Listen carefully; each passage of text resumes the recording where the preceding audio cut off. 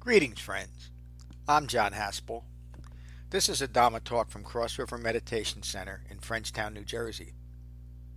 If you find benefit from this talk, please support the restoration, the preservation, and the presentation of the Buddha's Dhamma with your donation at becoming-buddha.com. Thank you. Peace. Um, how has your experience been with being mindful of right speech over the last 24 hours or so? Anybody want to talk about it? Oh, there he is. Hmm? Anybody notice anything? Any eye making or lack of eye making? Lunch and dinner seems to have been very smooth, easy. You know, I have to say, I was paying close attention to each and every one of you, and some of you did not. It was really remarkable that there was, I wouldn't say, any example of what might be called wrong speech or speech that is rooted in eye making. We've really developed as a sangha quite nicely, I would say. And we're. I was noticing how supportive we are of each other in the Dhamma, in staying focused on the Dhamma while we're together. And that's one of the most important things that Buddha ever told his Sangha. One of the rules of the Sangha is when you're gathered as a Sangha, you speak only of the Dhamma, meaning that you keep focused as we did. So we had all pleasant conversations, but I didn't notice any tinge of eye making. And that really is remarkable.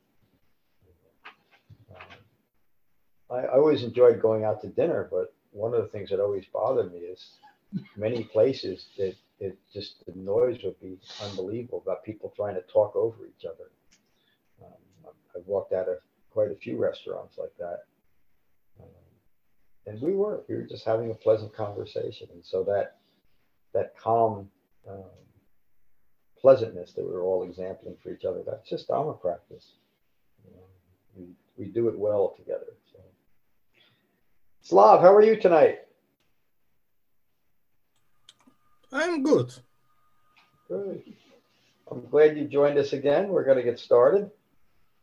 So this section of the Satipatthana Sutta is called Mindfulness of the Sixth Sense Space. So this ties into what Brian taught us tomorrow, and the close linkage between the four foundations of mindfulness and the sixth sense space. So it is through our senses that we recognize that we're either distracted or well concentrated. And so now the Buddha takes us into a little bit more nuanced and subtle forms of eye making. And he relates mindfulness to each one of these senses.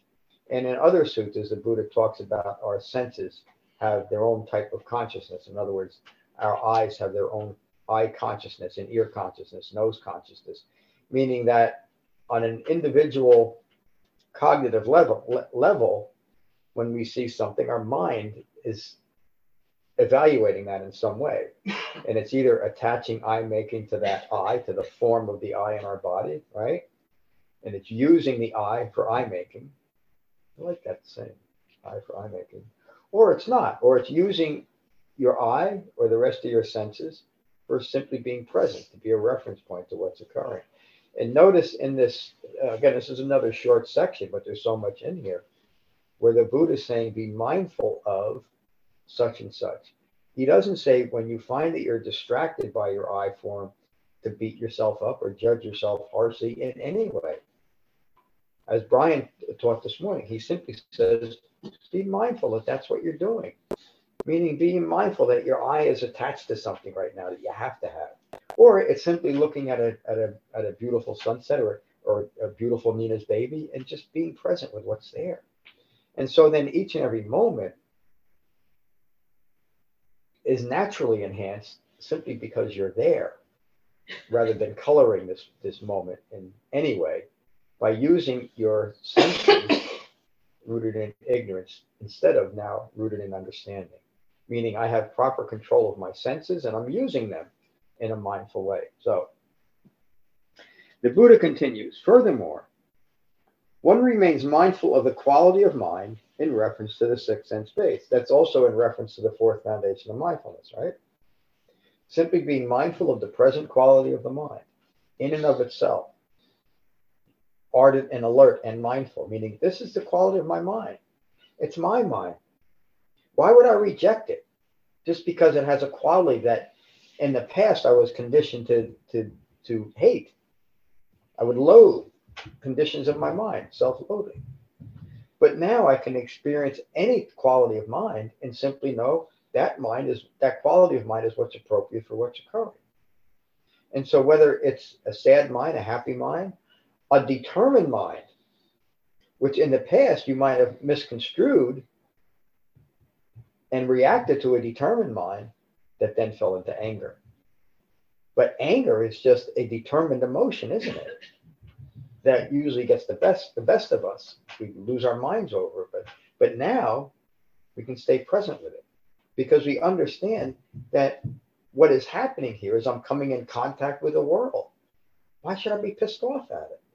Why should I take it in any other way except the way it's presented? Why? Because up until now, I didn't know how to. I didn't know how to depersonalize each and every moment of my life.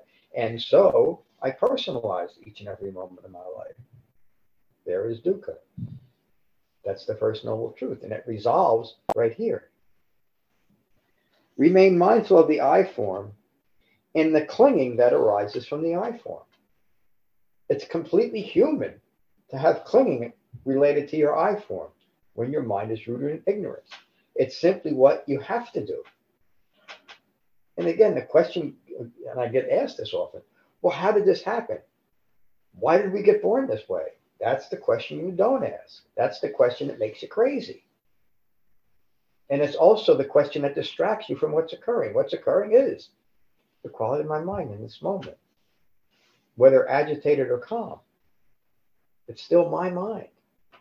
And if I start blaming you or the world for it, or what's going on in the world, or the wrong party got elected, or something's going on the other side of the planet that I don't approve of, or I'm just living my life. And the occurrences of human life are the same for everyone, moment by moment. There's nothing new in the world. Nothing. Except man's inventions. But our reactions to that, or our mindful response, is what never changes. It's either rooted in understanding or it's rooted in ignorance. So even Mr. Oppenheimer, who was mainly responsible for creating the atomic bomb during the Manhattan Project, was a brilliant scientist. But after he had made this great understanding, he was terrified by what he had created because he understood the ramifications of it. But atomic energy has been a great blessing and a great curse, hasn't it? Depending on how human beings use it. Right? The problem isn't in the object. The problem always is in human intervention.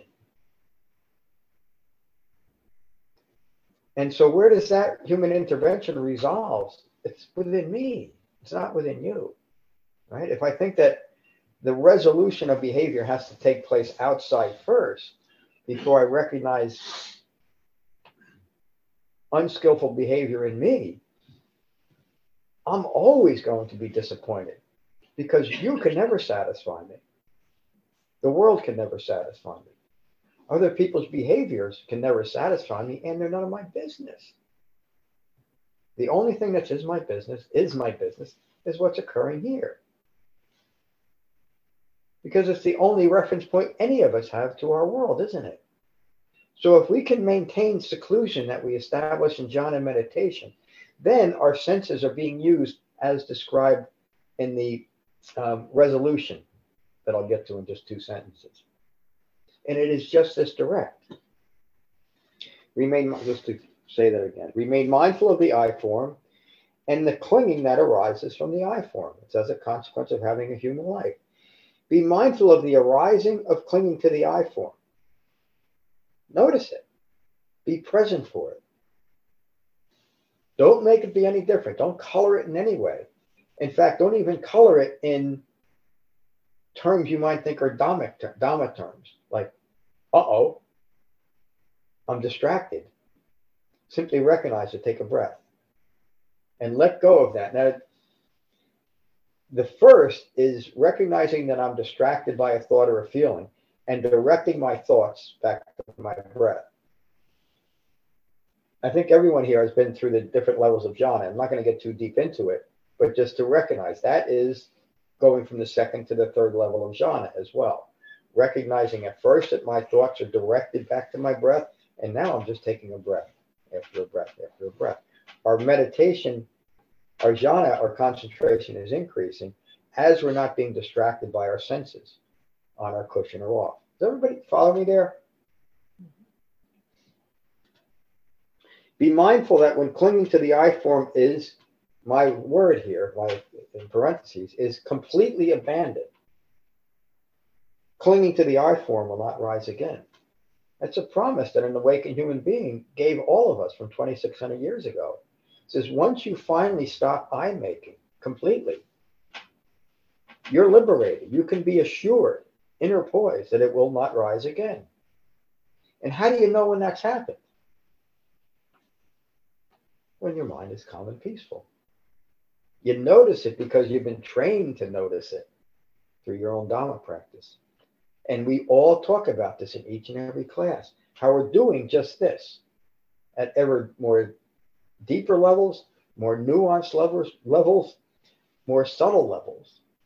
And what are we getting to? Me.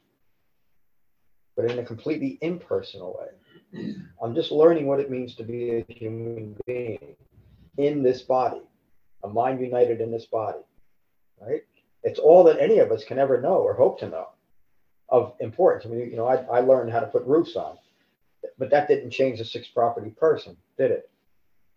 And it doesn't do me any good as far as my calm and peaceful mind is concerned. It may, depending on how I move through that experience.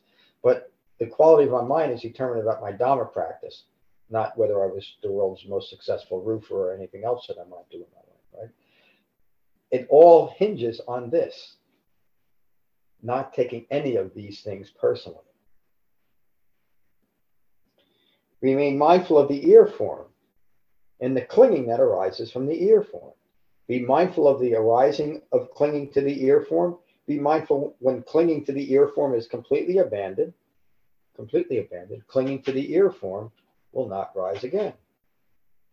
Remain mindful of the nose form and the clinging that arises from the nose form. Be mindful of the arising of clinging to the nose form. Boy, that smells good.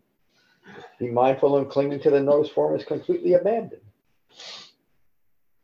Be mindful that when clinging to the nose form is completely abandoned, clinging to the nose form will not arise in the future.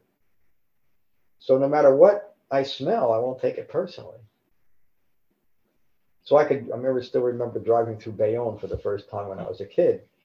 Smelling that was the first time I really smelled pollution. I can still remember what that smells like. It was awful. And I think we all rolled up the windows in my father's old Ford Country Squire station wagon. But it's just a smell, isn't it? Just like any other smell, just like the smells that we're so enamored with. Think about what we do because of feeding the nose. We'll spend hundreds of dollars on perfume, or in my case, really cheap cologne, to feed the nose form.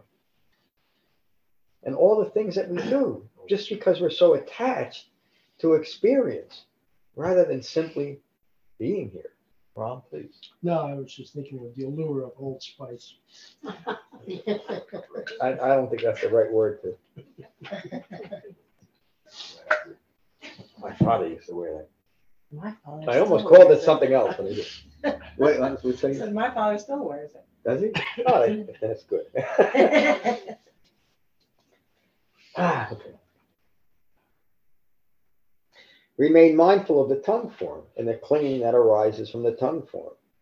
Be mindful of the arising of the clinging to the tongue form. Be mindful that when clinging to the tongue form is completely abandoned, clinging to the tongue form will not arise in the future.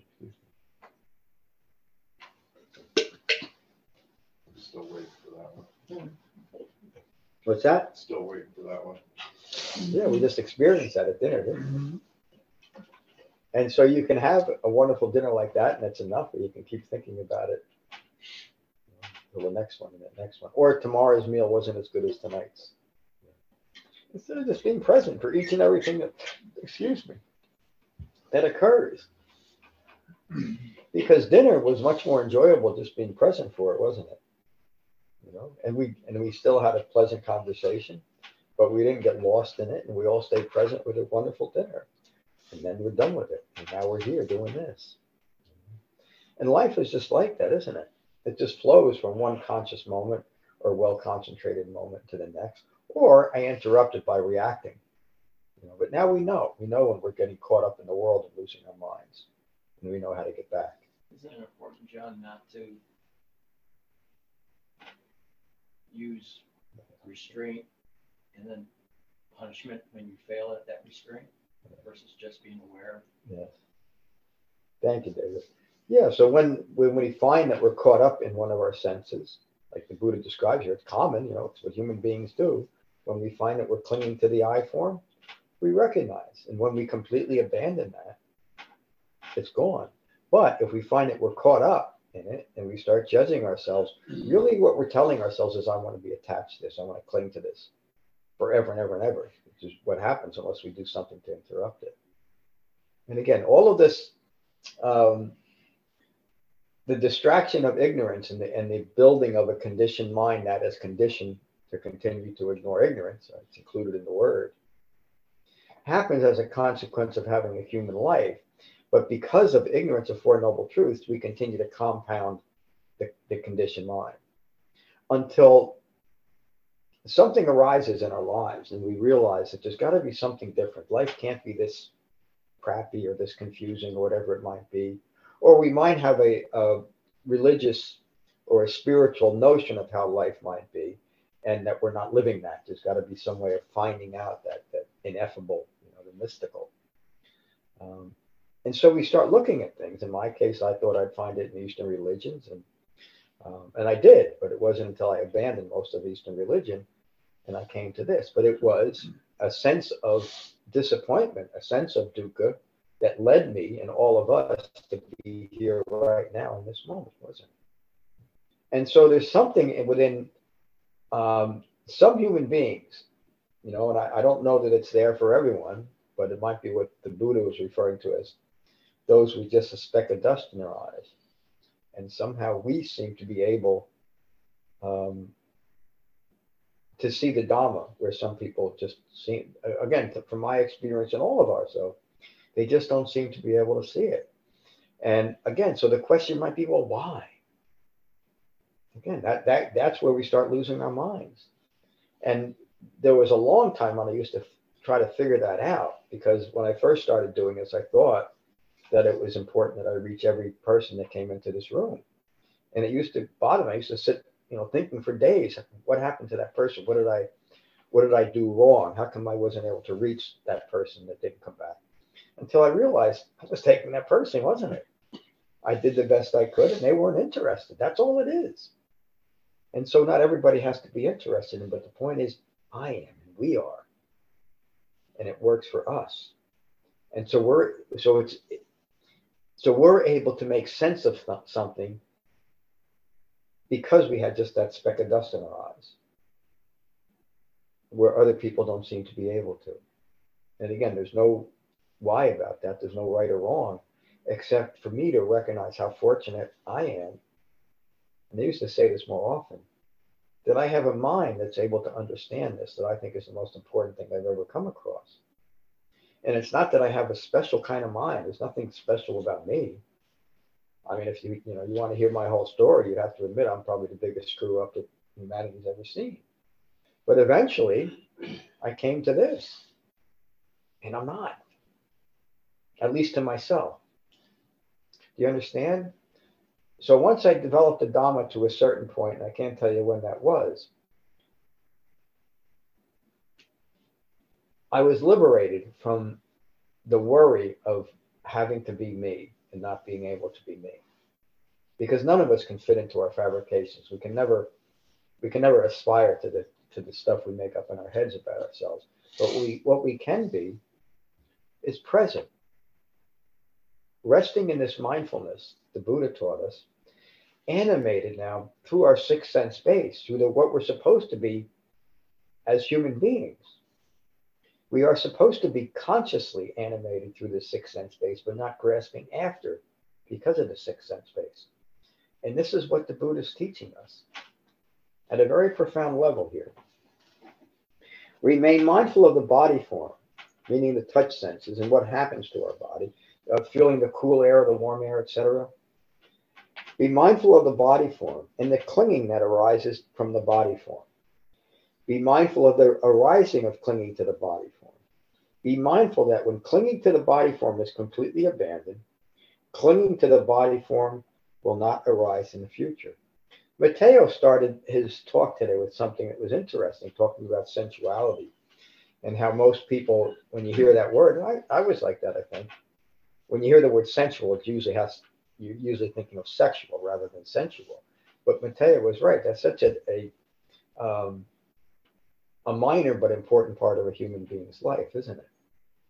But because it has so much wrapped around just the physical, as the Buddha's talking here, just the physicality of it, that we literally lose our minds over that too, don't we? Instead of what the Buddha teaches us is to be fully mindful and well concentrated for even something that is that sensually indulgent. And now it doesn't have to be sensually indulgent. It can be something like that, but now it's characterized by great generosity and mere presence. And boy, what a difference. But again, getting back to what Matteo was talking about, and again, that's just a small part of our sensuality. But when we're using it correctly, when we're using our senses correctly, fully alive, but without me interpreting it, that is being alive, isn't it? And it's the only way we can really touch our humanity. Not through here, and not just through here, but through a mind united in its body, seeing things clearly without me in it. A mind united in this form, using this form as its in its appropriate way, without me needing anything in this moment. And the Buddha says if we can do that, well, let me get back to that. Be mindful that when clinging to the body form is completely abandoned, clinging to the body form will not arise in the future. Another guarantee. And then the Buddha says, in this way, one remains mindful of the sixth sense base and the arising and passing away of the sixth sense base. In the moment, the sixth sense base arises and passes away, but also in relation to our life. The sixth sense base arose when our moms gave birth to us, and the sixth sense base will pass away. The sixth sense base is the same metaphor as our breath, isn't it? And I think it was Brian or Matteo that said that all of this, again, is resolved in the four foundations of mindfulness, which resolves in our breath. The sixth sense base arises and passes away with each breath. Once the breath is gone, the sixth sense base is gone, isn't it?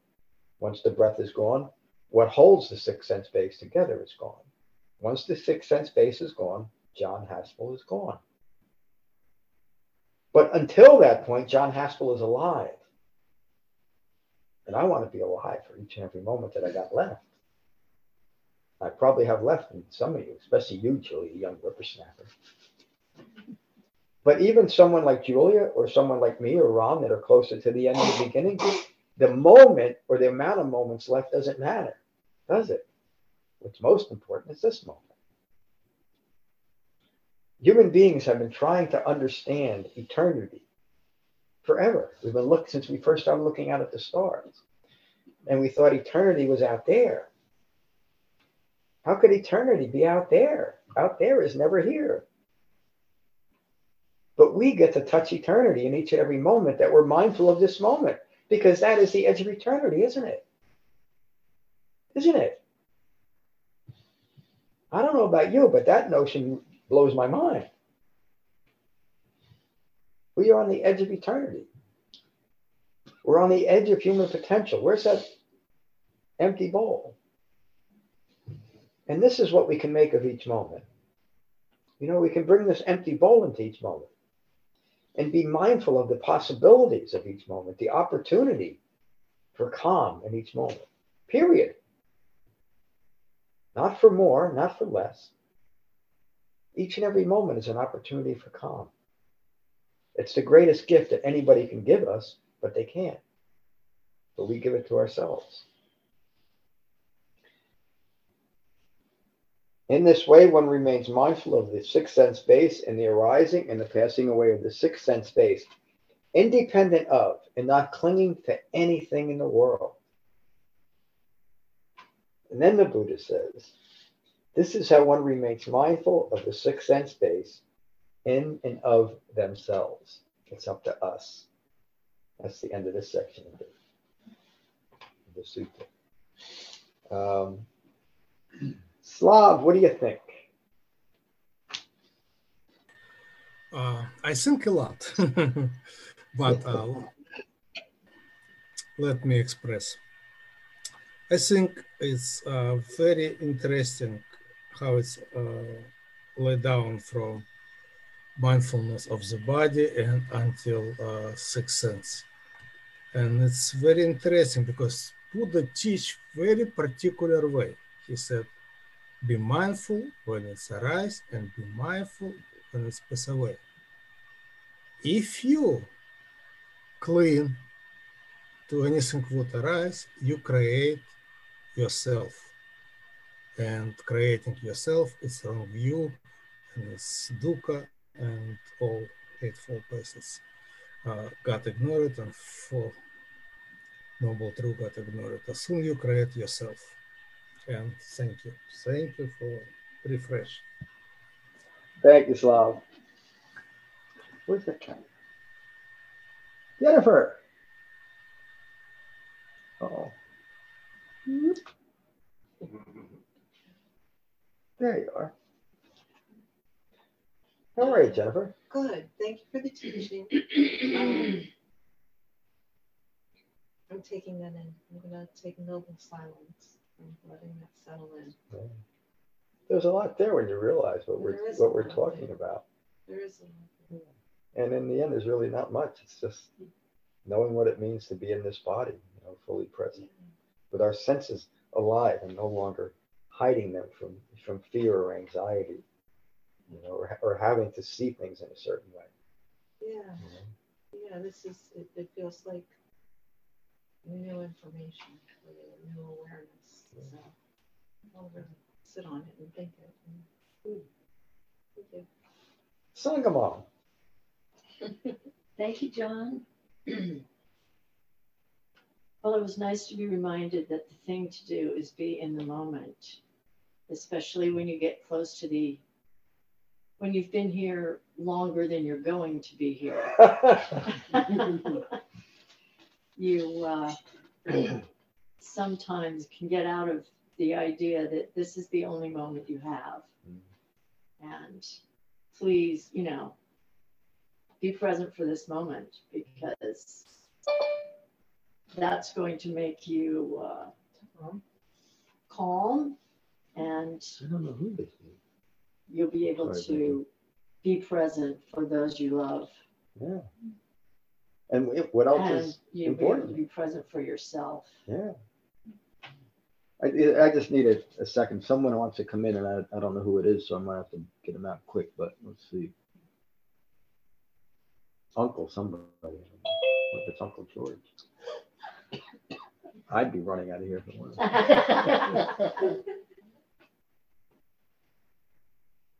Hello, Uncle. Would you like to say hello?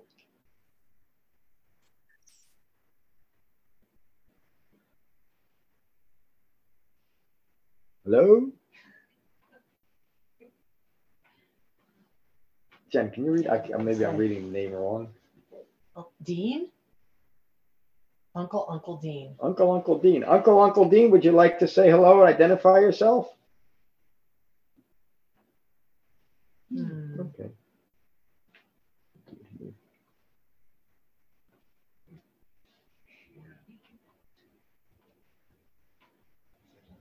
Nancy, can you just close, close them out? They're not gonna, I don't want to do it. Nothing. So you just come in and start. Wanna remove? Yep. And we couldn't figure. Don't report or No, something? don't report. Yeah. You might have just cruising. Absolutely, sorry. Yeah. Thank you, Becky. Thank you, John. Julia. Thank you. I have nothing to share, but taking it all in as well. Thanks a lot. Dharma teacher Brian. Hi, John. Anything that you're adding after you've made contact with the outside world in the sixth sense space is deluded thinking. Yeah, it's all fluff. It's all greed, aversion, or deluded thinking. And David said for months, and I finally had the experience where energy fell starts at the point of contact. Like, I finally got that a few weeks ago. I'm like, okay, cool. Anything additive after that is just irrelevant. Yeah. Thank you. Thank you, Brian. Jane. Thank you, John. What I wanted to say, Becky said, I'm sure much better. I just want to piggyback on Becky's. We've been doing that today. Yeah, I know.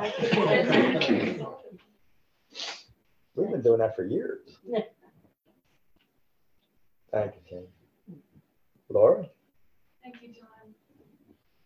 I like this teaching a lot. It's very helpful, and it made me think of how strong that connection is with smell and memory, especially. Yeah.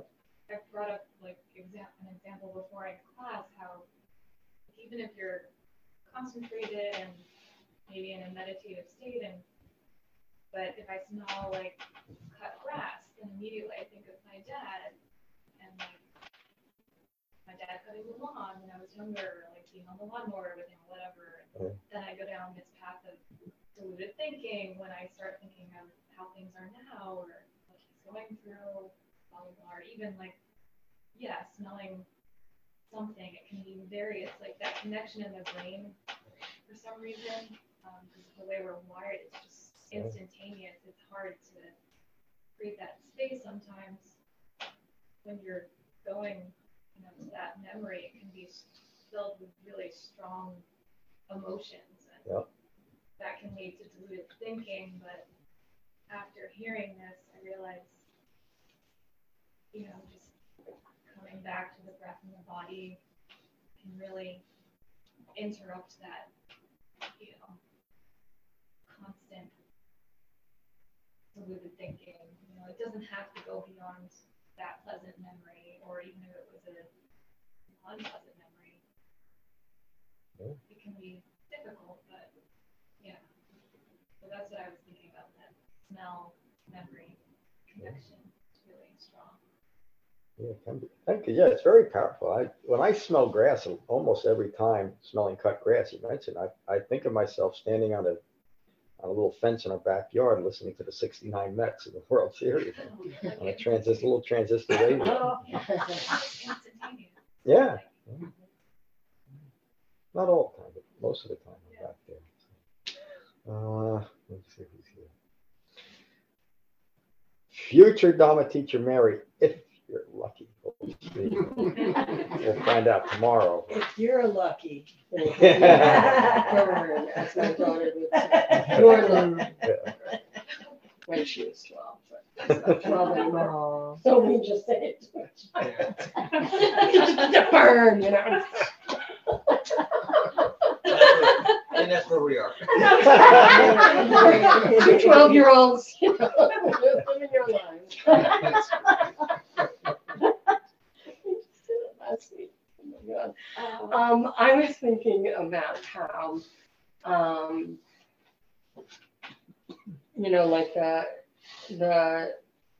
the innocence of smelling the cut grass, and then, it could be a charming memory, or it might be something you feel you need to explore because that's how we think we're supposed to be. And it's just an example of something that's taking you out of the here and now. Yeah. And so I think I've said this before, that when you're feeling certain emotions, they represent the past. And then when you experience emotions like fear, you know, you're in the future, right? And you're out of your center, you're not present, and as Brian said, and I'm carrying with me, you're outside of the Eightfold Path. It's like such a clear indicator, yet we sometimes find joy in that memory, or we think we have to analyze it. You know, what is that nugget from my childhood? We think we're supposed to, like in a good way. We think, okay, this might be healthy. Maybe I'm onto something, right? But the permission not to have to do that, or the permission to, like maybe that little nugget is going to bubble up some other time, but we don't have to. That's not a good use of our investigation and our time. It takes us out of right here and now, but more importantly, it takes us off the path. And that's what everything is about. So every student we've listened to is, you know, about the Four Noble Truths and the Eightfold Path. And I think, you know, I'm seeing that more and more clearly, even though obviously that's what this is all about. But I guess I've just seen a little bit differently, and it's just very, very helpful for recognizing. You don't have to recognize what it is. You just have to recognize where you are, and then you need to get back on the path. You're outside the path. If you have any kind of disruption, distraction, you are off the path. And you can tell yourself a lot of stories as to why you might chase after something, you know. I mean, movies and everything is built on that. And so that's happening many times a day to every one of us. And being aware of it, and then interrupting it, and interrupting the eye-making that's associated with following that sensual pleasure, for example, and realizing that there's eye-making there is like a great thing, right? Because you can see it and then say, okay, take a breath, I'm going to interrupt it, and voila, I'm back. So, I mean, that, like, I know that. I knew that before I walked in the door, but I know it tonight. And you know what to do about it. So, thank you. Yeah, Mary, I think none of our teachers, and you're not one yet, none of our teachers speak so clearly and consistently about the importance of the framework of the Eightfold Path. You really, and you've been saying that for years now, about always coming back to the path. It's funny because I feel like it's in my preparation. So hopefully it will go well tomorrow morning. It's in my preparation for that, and I feel like I just figured that out. So I appreciate that insight. But that was something that occurred during the 2 weeks of kind of getting ready for tomorrow's talk. I was like, I was just getting it all in a different way. I was going through that too. I can't wait. I mean, I don't have much confidence, but I can't wait anyway. And a little off topic, but Please. It might be something worth, I found so much value in preparing that, you know, it might be something that some people want to just go through without ever becoming a teacher per se, without having to carry that title, but they might want to do that as part of their development. I just found it. Now that you said it, one of the truth of happiness. That's one of my thoughts when we were first when the first 4 teachers wanted to start the teacher training was not just that there be someone here when the old coot is gone, but also just that it would deepen all of those, the 4. It would deepen their Dharma practice, so whether they ever be taught or not wasn't important. So all of you could think about that. We have a teacher's program. Whether you intend to be a teacher or not, you'll learn a lot about the Dhamma just having that additional structure beyond just the Eightfold Path, but having that focus. And so just teach yourself. Yeah, and again, anytime you want to take up teacher training, there's a way to begin it. You know, talk to me or talk to one of the other teachers, and we'll get you going. Just to say it again, Slav has just began his teacher training this past week. And so in 20 or 30 years from now, we'll have another,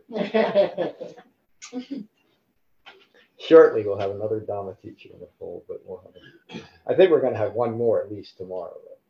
To have some confidence. Dharma teacher David. I always imagine that point of contact and an origination, and then your practice is right there. Right there. That's that difference between not being aware of all those senses, and the practice allows you to be aware, and that's where you can understand the feelings, and then the clinging, the craving, and that's where it all occurs. And when you replace the understanding from that ignorance, then when you put it in the context, this isn't so difficult to understand. And yeah, that's how the context. That's the context of it. When we do this teaching, this sutta, it's easy to see it all chopped up. But when you put it all together and then lay it over dependent origination, that's in context. So it makes sense. It's digestible. It's doable. It's not this thing I have to figure out. It just becomes what you are. Thank you. I think you more than any of our other teachers frame it, the Dhamma in reference to dependent origination more than any of us. Again, it's interesting how we all are. It's like that Chinese riddle about the touching different blind people touching different parts of the elephant and how they interpret it different. We're all teaching the same thing, but we have such nuanced approaches. And I think you saw it this week, and certainly with Brian and Mateo, and you'll see it tomorrow. But when any of our other teachers teach, I mean, I get so much out of listening to other teachers, and I was doing this all by myself until Tamara next door asked me to start teaching meditation. But this wasn't my intention. But I am so fortunate to be a part of this Sangha. And then to have, remember, I never had a teacher in this, but now I do. And I don't know if you can understand what that's like, but I have my own Dhamma teachers. And it's not just our teachers, it's all of you. But it's like Lou Gehrig said, I'm the luckiest man in the face of it. That's how I feel. I don't know if he's saying No, that's right. I always wanted him. I always thought Lou Gehrig would have a great voice. That's how I cover my ass all the time. I'm the teacher wrong. So, yeah, it's interesting today for me to go through all this and have my 6 cents base, poured over with molasses, and still enjoy being here and listening and seeing new teachers, give a new, fresh look, allow me a new, fresh look at the Dhamma. And it's just, it's a great help for my practice. It's just a joy. It's just a joy. I agree. Even with a cold, it's a joy. Yeah, I agree. Even the implication that my teaching is getting moldy and need fresh. Dhamma teacher Chen. Moldy. Nah. So, your consciousness is. What did you say? ear, is an arising at the ear or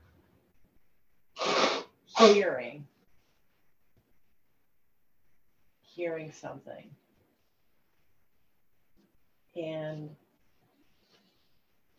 your orientation to that sound determines whether there's clinging to that sound. Yeah. Will you explain a little more about what you mean by orientation? Because So if you're hearing the sound, then you've joined with it. But if you're that's your that's your Yeah, point of orientation. right, Yeah, if you're brilliant. observing that you're hearing it, then you're not clinging to it. Yeah. You're just present. And even beyond mere observing, I think it's not, that those of fans of Robert Heinlein would know the word grok. It's Michael, what was his name? Michael Smith. Michael Smith. What Michael Smith, the great Martian, meant is not just an understanding, but an experiential, complete understanding of whatever it is. I mean, so much so that Michael Smith would lose his mind in the novel about it because it was such a powerful experience, and the discorporate was the word that Heinlein used.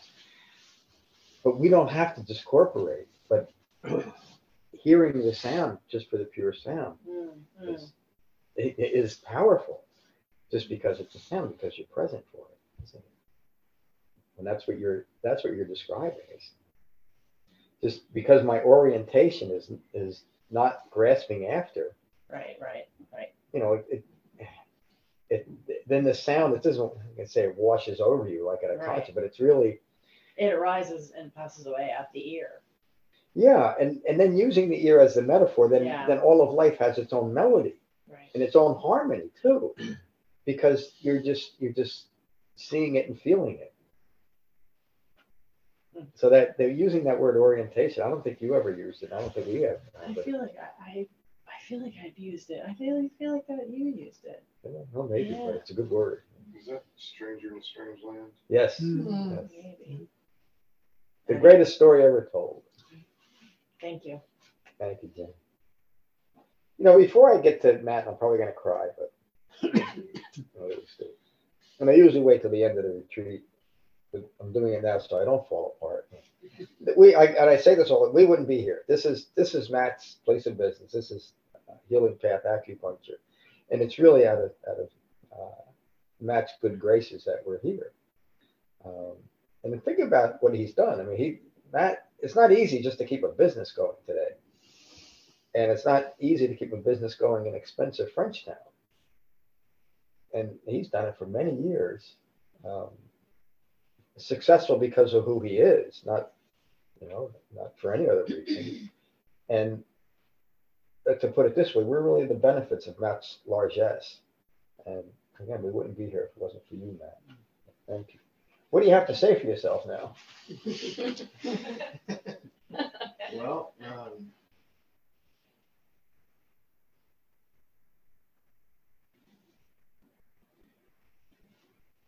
it's because of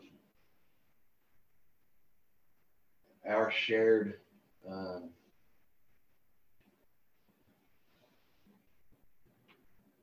awe and usefulness of the Buddha's brilliance, that we have this Dhamma that can be taught and is taught here. And,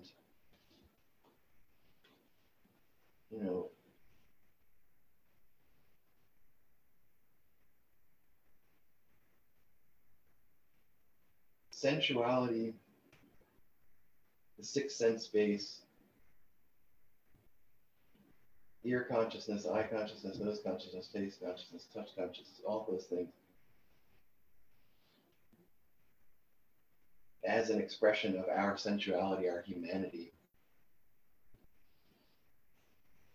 is a flame, aflame with the fires of passion. Always, until the Buddha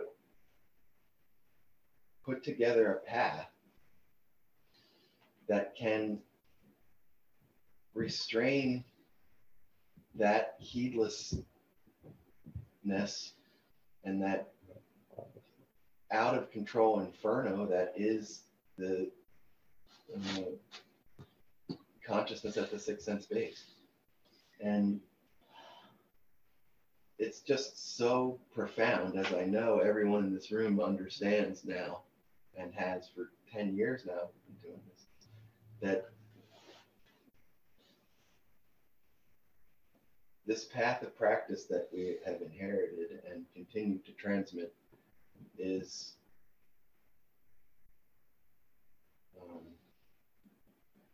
of true and profound benefit for us all.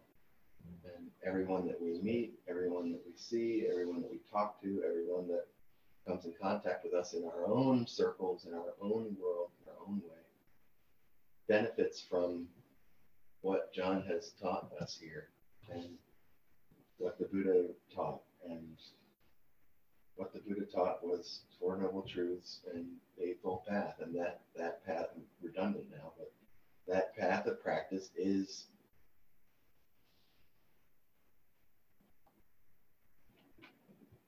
how to live in the world without being completely consumed by the total sensory overload that this world offers us. And if we don't have a path to limit this, then we've all seen what happens. You know, people die from drugs and alcohol and all manner of insanity every day,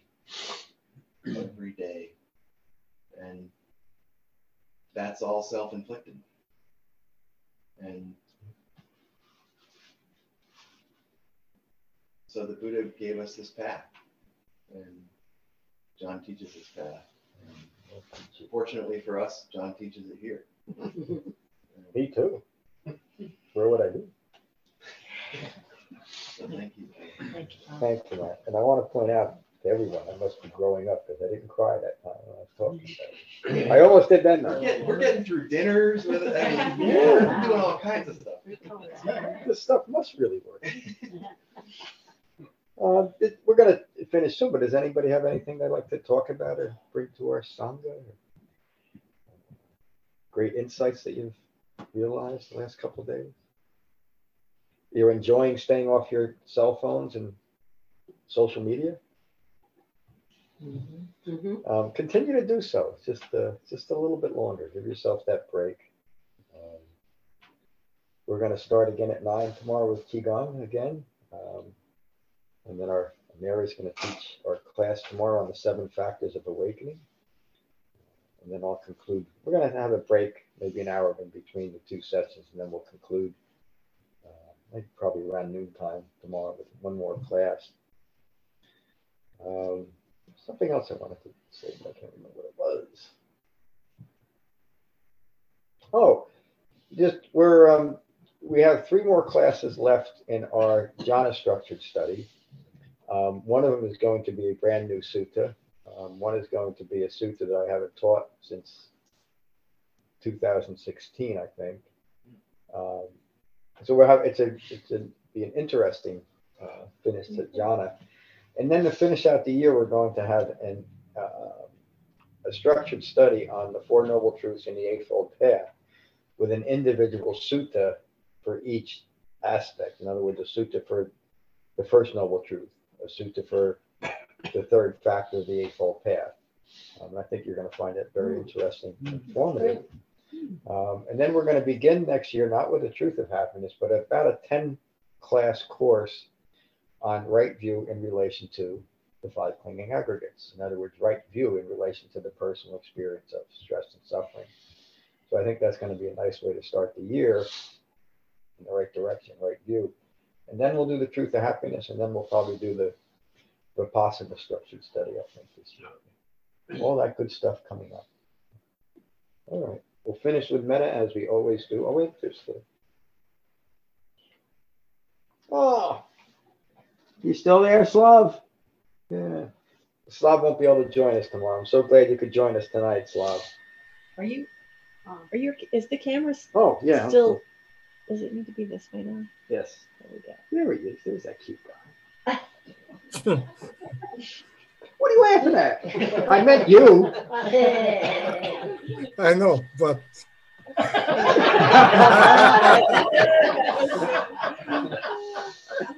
so what about you're gonna receive certificate to Brian today? Oh, you missed it. Yeah, I just before we started. I'm sorry. Oh, Brian got okay. his certificate. Yeah. Okay, But, Brian, you won't be there. congratulations. Thanks, buddy. I'll come up and see you in Cleveland. Yeah. Yeah, you guys got to get together. Yeah, I think so. Well, I'm glad you joined us, Slav. We'll see you soon. See you next week anyway, right? All right, we'll finish with metta as we always do. So again, take a moment to become mindful of your in-breath and your out-breath, and let that mindfulness of your breath unite your mind and your body. And these are the Buddha's words on metta from the Karaniya Metta Sutta. This is what should be done by one who is skilled in goodness and who knows the path of peace. Let them be able and upright, straightforward and gentle in speech, humble and not conceited, contented and easily satisfied, unburdened with duties and frugal in their ways, peaceful and calm and wise and skillful, not proud or demanding in nature. Let them not do the slightest thing that the wise would later reprove. May all beings be at ease. Whatever living beings there may be, whether they are weak or strong, omitting none, the great or the mighty, medium, short, or small, the seen and the unseen, those living near and far away, those born and to be born, may all beings be at ease. Let none deceive another or despise any being in any state. Let none through anger or ill will wish harm upon another. Even as a mother protects with her life her child, her only child, so with a boundless heart should one cherish all living beings. Radiating kindness over the entire world, spreading upwards to the skies and downwards to the depths, outwards and unbounded, freed from hatred and ill will. Whether standing or walking, seated or lying down, free from drowsiness, one should sustain this recollection. This is said to be the sublime abiding. By not holding to fixed views, the pure-hearted one, having clarity of vision, being freed from all sense desires, is not born again into this world. Thank you all for a wonderful session tonight. See you all in the morning. Peace. Thank you for listening. I rely on donations to support the continued restoration, preservation, and presentation of the Buddha's Dhamma. If you find benefit here, please consider a donation at becoming-buddha.com. Thank you. Peace.